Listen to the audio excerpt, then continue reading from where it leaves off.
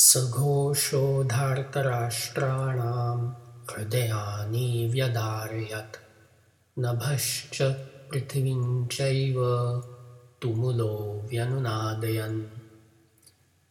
Now the Sandhi Vichhed. Saha is the singular third-person pronoun for the masculine form. Ghoshaha is a masculine form noun meaning roar. Dhartarashtraha is a plural noun meaning the sons of Dhritarashtra. Dhartarashtranam is its plural possessive form.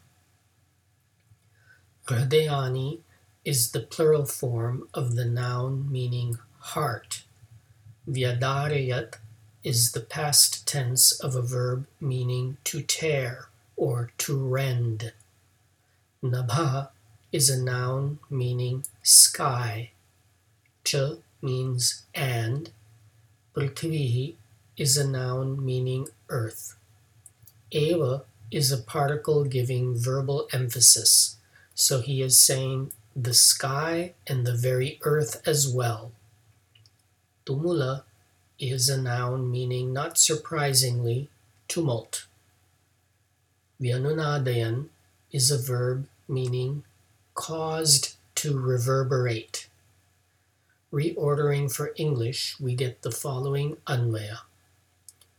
Saghoshaha vyadarayat dhartarashtranam hridayani cha tumulaha nabhaha cha prithvihi eva vyanunadayan.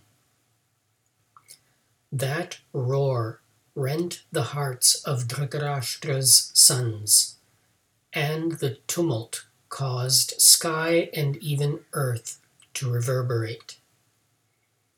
Thank you for subscribing to the 5-Minute Gita, narrated by Milind S. Pandit, with gratitude to my father and Sanskrit teacher, Dr. Sudhakar M. Pandit.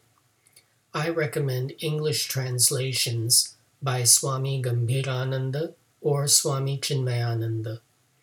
The late Dr. Sundar Hattangadi has also published Sandhi Vichhed and Anvaya, available online.